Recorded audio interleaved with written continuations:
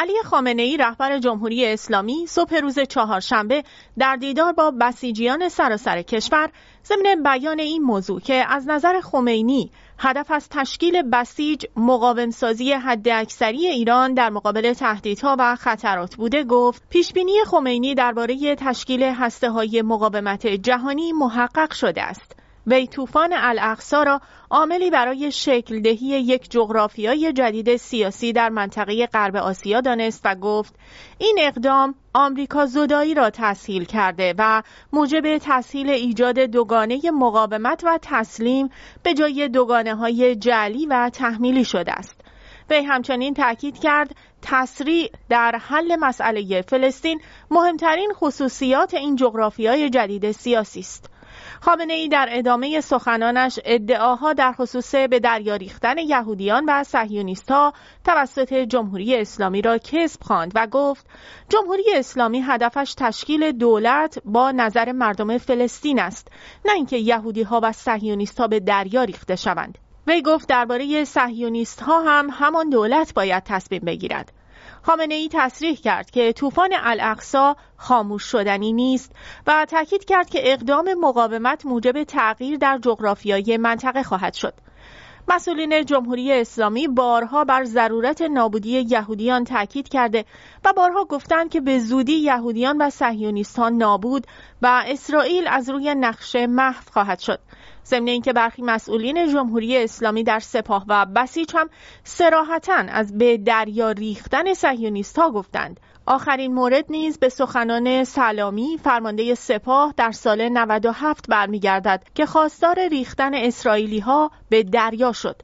با این وصف این اظهارات علی خامنه‌ای تا حدودی نشان دهنده این است که ظاهراً جمهوری اسلامی تصمیم گرفته که از تندی کلام خود نسبت به اسرائیل و صهیونیست‌ها کم کند، وگرنه خود او هم بارها از ضرورت نابودی اسرائیل و صهیونیست‌ها صحبت کرده و بر اساس سخنان وی سالهاست که در میادین تهران روزشمار نابودی اسرائیل نصب کردند. هرچند حضور ناو آیزنهاور در خلیج فارس به خامنه‌ای این پیام را رسانده که اوضاع می‌تواند در هر لحظه تغییر کند و این راهی جز تغییر موضع برای وی نگذاشته است. خامنه‌ای در این دیدار همچنین ضمن اینکه بسیج را یادگار گرانبهای خمینی دانست گفت افتخار خمینی به بسیجی بودن نشان دهنده شأن عظیم بسیج است. وی در ادامه گفت وجود بسیج برای دفاع همه جانبه مادی و معنوی از هویت ملی، امنیت ایران و منافع ملت کاملا ضروری است. خامنه‌ای ضمن تحسین عملکرد بسیج این عملکرد را مورد تقدیر قرار داد و گفت بسیج با نیروهایی همچون سردار سلیمانی، صیاد شیرازی، همت بابایی، شیرودی همدانی و صدها سردار دیگر کاری ارزشمند انجام داد و گفت این حرکت بسیج در دفاع از حرم و میدانهای دیگر هم ادامه داشت. وی تصریح کرد بسیج بیش از اینکه یک سازمان باشد یک فرهنگ و تفکر است.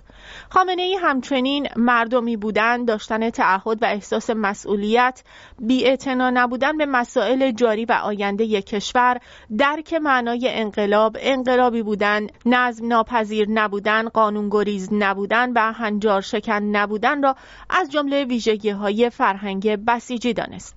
و در ادامه پرهیز از کارهای نمایشی و بدون محتوا و ویترینی، یاری افراد ضعیف، مواجهه با ظالم، دوری از کبر و غرور، پرهیز از طلبکاری از انقلاب، کشور، ملت و تکلیف گرایی و همچنین پرهیز از صرف امکانات و توانایی‌های سازمانی برای منافع شخصی و امانتداری را از دیگر خصوصیات بسیج دانست.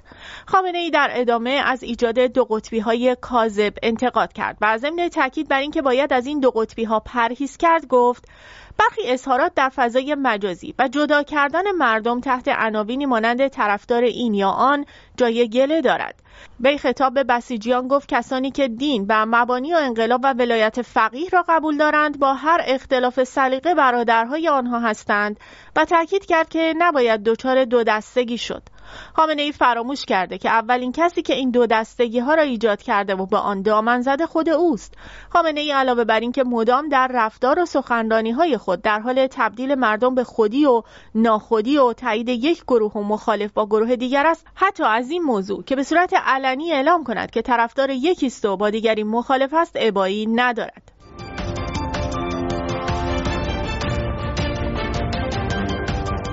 بنابر گزارش رویترز، آنتونی بلینکن وزیر خارجه ایالات متحده که صبح امروز پنجشنبه وارد اسرائیل شد، گفته که آتشبس موقت بین اسرائیل و حماس نتیجه داده و باید ادامه یابد.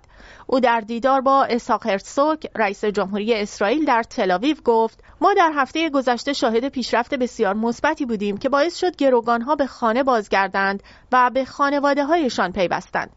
او همچنین افزود باید کمک‌های بشردوستانه را برای غیر نظامیان بیگناه غزه که به شدت به آن نیاز دارند افزایش داد. بنابراین این فرآیند نتیجه می‌دهد. این مهم است و ما امیدواریم که بتوانیم ادامه دهیم. ظاهراً آتشبس به مدت یک روز دیگر ادامه یافته است. اما در تحول دیگر دو مقام آمریکایی به باراک راوید، خبرنگار اکسیوس آمریکا، گفتند جو بایدن رئیس جمهوری ایالات متحده روز یکشنبه به بنیامین نتانیاهو نخست وزیر اسرائیل گفته که نگران عملیات نظامی احتمالی اسرائیل در جنوب غزه پس از پایان وقفه فعلی در جنگ است. به ادعای این مقامات دولت بایدن به شدت نگران است که عملیات اسرائیل در جنوب نوار غزه، جایی که 2 میلیون فلسطینی در آن جمع هستند، منجر به تلفات غیر نظامی بیشتر شود و بحران انسانی در این منطقه را عمیق‌تر کند.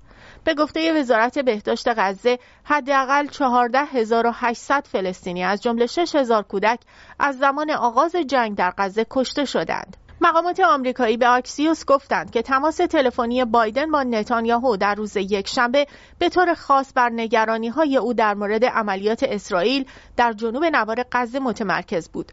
بایدن به نتانیاهو گفته که شیوه عملیات اسرائیل در شمال غزه که شامل یک حمله گسترده از طریق 3 لشکرکشی زرهی و پیاده نظام است، نمی‌تواند در بخش جنوبی غزه تکرار شود، زیرا میلیون‌ها فلسطینی در حال حاضر آنجا هستند.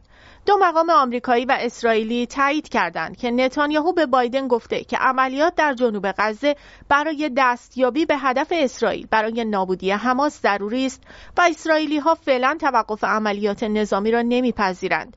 بایدن در این تماس گفته پیش از هر گونه عملیاتی درباره برنامه‌های عملیاتی ارتش اسرائیل در جنوب غزه خواهان گفتگوی آمریکا و اسرائیل است و نتانیاهو با این موضوع موافقت کرده است.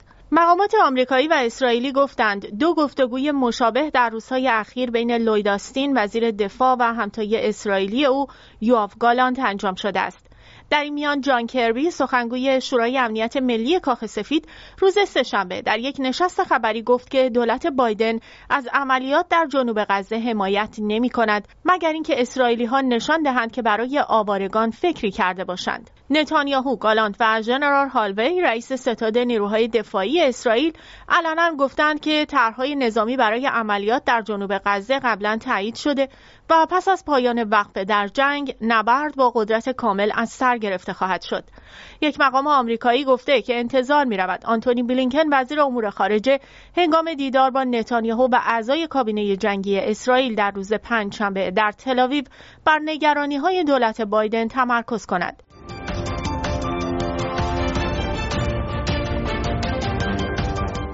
در یک تحول مهم، بریتانیا در مورد اقدامات ایران در شورای امنیت هشدار داد و همزمان ناوهایش را به خلیج فارس فرستاد. به گزارش رسانه‌ها، نماینده بریتانیا در شورای امنیت سازمان ملل متحد استفاده جمهوری اسلامی از پایگاه هوایی لاذقیه برای ارسال تسهیلات و حملات نیروهای وابسته به آن علیه ائتلاف جهانی ضد داعش در شمال شرقی سوریه را نگران کننده خواند. جیمز کاریوکی، نماینده بریتانیا در شورای امنیت سازمان ملل متحد، روز سه‌شنبه نسبت به وخیم شدن شرایط سوریه ابراز نگرانی کرد. وی همزمان با تشریح وضعیت کنونی سوریه ضمن تاکید بر لزوم توجه جهانی به این کشور گفت: ما فوراً به یک تنش‌زدایی منطقه‌ای نیاز داریم. پس از 13 سال درگیری، خشونت در سوریه در بالاترین سطح در 3 سال گذشته رسیده است. نماینده بریتانیا در شورای امنیت سازمان ملل متحد همچنین در سخنان خود گزارش‌ها درباره شروع استفاده جمهوری اسلامی از پایگاه هوایی لاذقیه برای ارسال تسلیحات را نگران کننده توصیف کرد. وی همچنین به حملات نیروهای وابسته به سپاه پاسداران انقلاب اسلامی در شمال شرقی سوریه علیه ائتلاف بین‌المللی ضد داعش اشاره کرد و آن را نگران کننده خواند. او از جمهوری اسلامی خواست که شبه نظامیان تحت حمایت خود را عقب براند و از همه طرف‌های درگیر از جمله دمشق و مسکو خواست که ثبات و رفاه در سوریه را اولویت قرار دهند. او در بخش دیگری از سخنان خود تاکید کرد که بریتانیا برای پایان دادن به مناقشه سوریه از راه حلی با محوریت سازمان ملل و مطابق با قطعنامه 2254 شورای امنیت حمایت می‌کند. همزمان پس از حمله حماس به خاک اسرائیل و آغاز جنگ غزه، نیروهای نیابتی جمهوری اسلامی بارها پایگاه‌های نیروهای آمریکایی را در این منطقه هدف قرار دادند.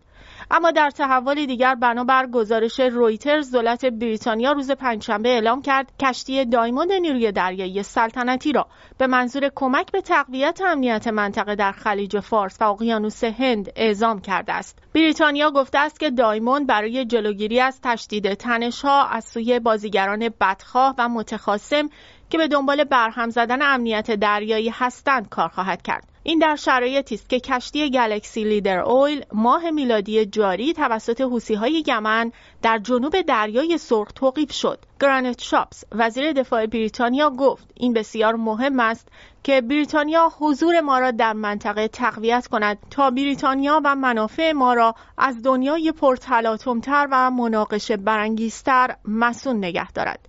بریتانیا در حال حاضر ناوچه لنکستر، 3 شکارچی مین و 1 کشتی پشتیبانی ناوگان سلطنتی در منطقه دارد.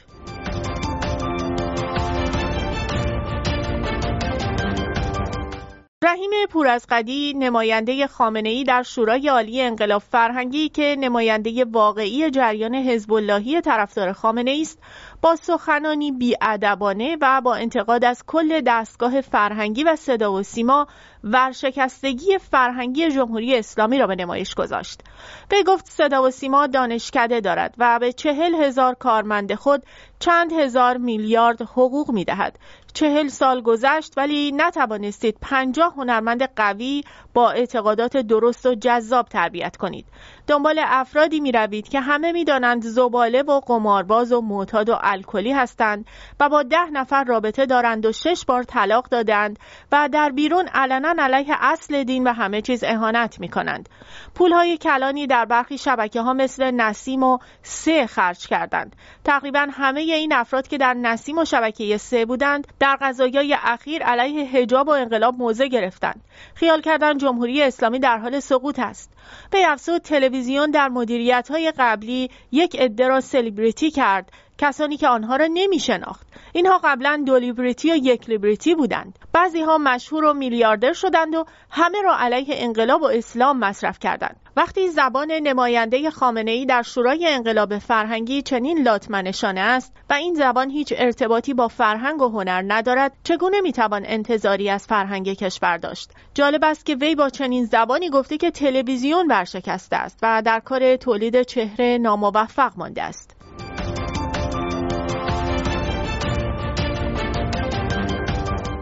در حالی که برخی رسانه‌های حکومتی مدعی شدند که بیش از 41% مردم در انتخابات مجلس مشارکت می‌کنند، عباس عبدی که برجسته‌ترین مدل‌های نظرسنجی را اداره می‌کند و میزان مشارکت انتخابات ریاست جمهوری را دقیقاً پیش‌بینی کرده بود، در مطلبی گفته که جوانان تحصیل کرده شهری کمتر از 10 یا حتی 7% تصمیم به شرکت در انتخابات دارند.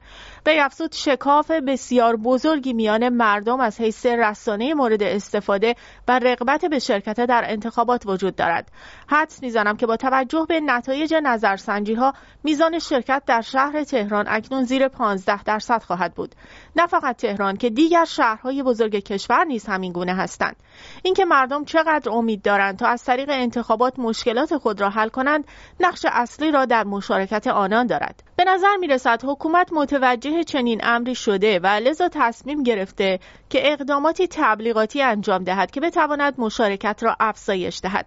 علاوه بر این با حضور احمد وحیدی در وزارت کشور امکان تغییر نتیجه آرا وجود دارد. او کسی است که سال گذشته مسئولیت مقابله و سرکوب تظاهر کنندگان را به همراه داشت. حکومت متوجه نیست که عدم مشارکت نتیجه سیاست‌های حکومت جمهوری اسلامی است، در حالی که حکومت آن را نتیجه تبلیغات دشمن می‌داند.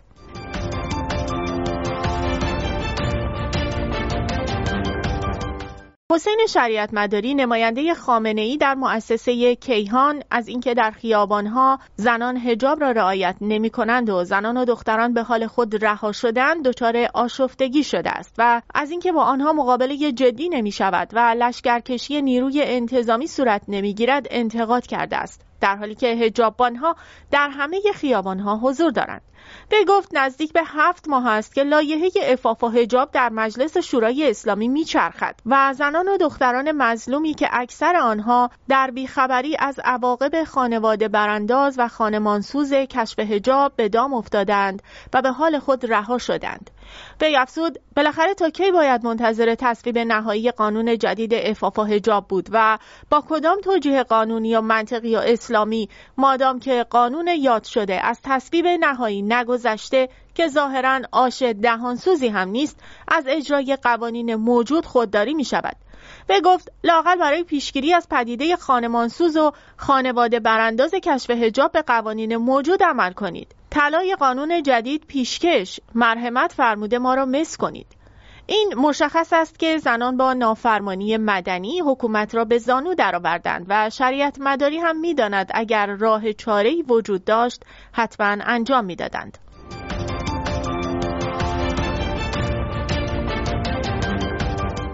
در زمینه تحولات منطقه‌ای و جنگ غزه اکنون خبرگزاری بلومبرگ به نقل از یک مقام ارشد سعودی گزارش کرده که چون در حال حاضر تمرکز اصلی شاهزاده محمد بن سلمان ولیعهد عربستان در ارتباط با جمهوری اسلامی ایران بر تنش‌زدایی متمرکز است، به مقام‌های جمهوری اسلامی پیشنهاد داده که اگر فعالیت گروه‌های نیابتی وابسته به جمهوری اسلامی با هدف جلوگیری از درگیری منطقه‌ای متوقف شود، آنگاه عربستان سعودی نیز همکاری‌هایش با ایران را گسترش خواهد داد و حاضر است در ایران که کشوری تحریم شده است سرمایه‌گذاری اقتصادی کند. بنابراین گزارش به نقل از چند مقام آگاه غربی و عربی پیشنهادهای عربستان سعودی به جمهوری اسلامی با هدف جلوگیری از تشدید بحران به طور مستقیم و غیر مستقیم مطرح شده است. به گفته باربارا لیف، دستیار وزیر امور خارجه آمریکا، دولت آمریکا همراه با عربستان سعودی و دیگر متحدان منطقه‌ای آمریکا تلاش می‌کند جمهوری اسلامی را وادار کند که روند تجهیز نظامی گروه‌های نیابتی موسوم به محور مقاومت را که در سوریه، فلسطین، عراق و یمن فعالیت دارند متوقف کند. هنوز روشن نیست که مقام‌های جمهوری اسلامی چه پاسخی به پیشنهادهای عربستان سعودی دادند، اما تا این لحظه از بروز درگیری بزرگتر در منطقه جلوگیری شده است. با این حال مقام‌های عربستان سعودی و متحدان منطقه‌ای ریاض همچنان نگرانند که در صورت ادامه عملیات ارتش اسرائیل در نوار غزه با هدف نابودی کامل حماس احتمال گسترش درگیری‌ها در منطقه وجود دارد. بنابراین گزارش از هنگام شروع جنگ میان ارتش اسرائیل و نیروهای حماس در نوار غزه، عربستان سعودی تلاش کرده از راه گفتگو و رایزنی‌های دیپلماتیک با متحدان منطقه‌ای و بین‌المللی‌اش از وقوع درگیری بزرگتر در منطقه جلوگیری کند و مقام‌های ارشد سعودی بارها تاکید کردند که چشمانداز صلح در منطقه و پایان دادن به مناقشه تاریخی اسرائیل و فلسطینی‌ها مستلزم تشکیل کشور مستقل فلسطین در چارچوب قطعنامه‌های سازمان ملل و بر اساس مرزهای 1967 است. اما در این میان به نظر می‌رسد سعودی‌ها راهکارهای کوتاه مدتی نیز برای جلوگیری از تشدید بحران در دستور کار دارند.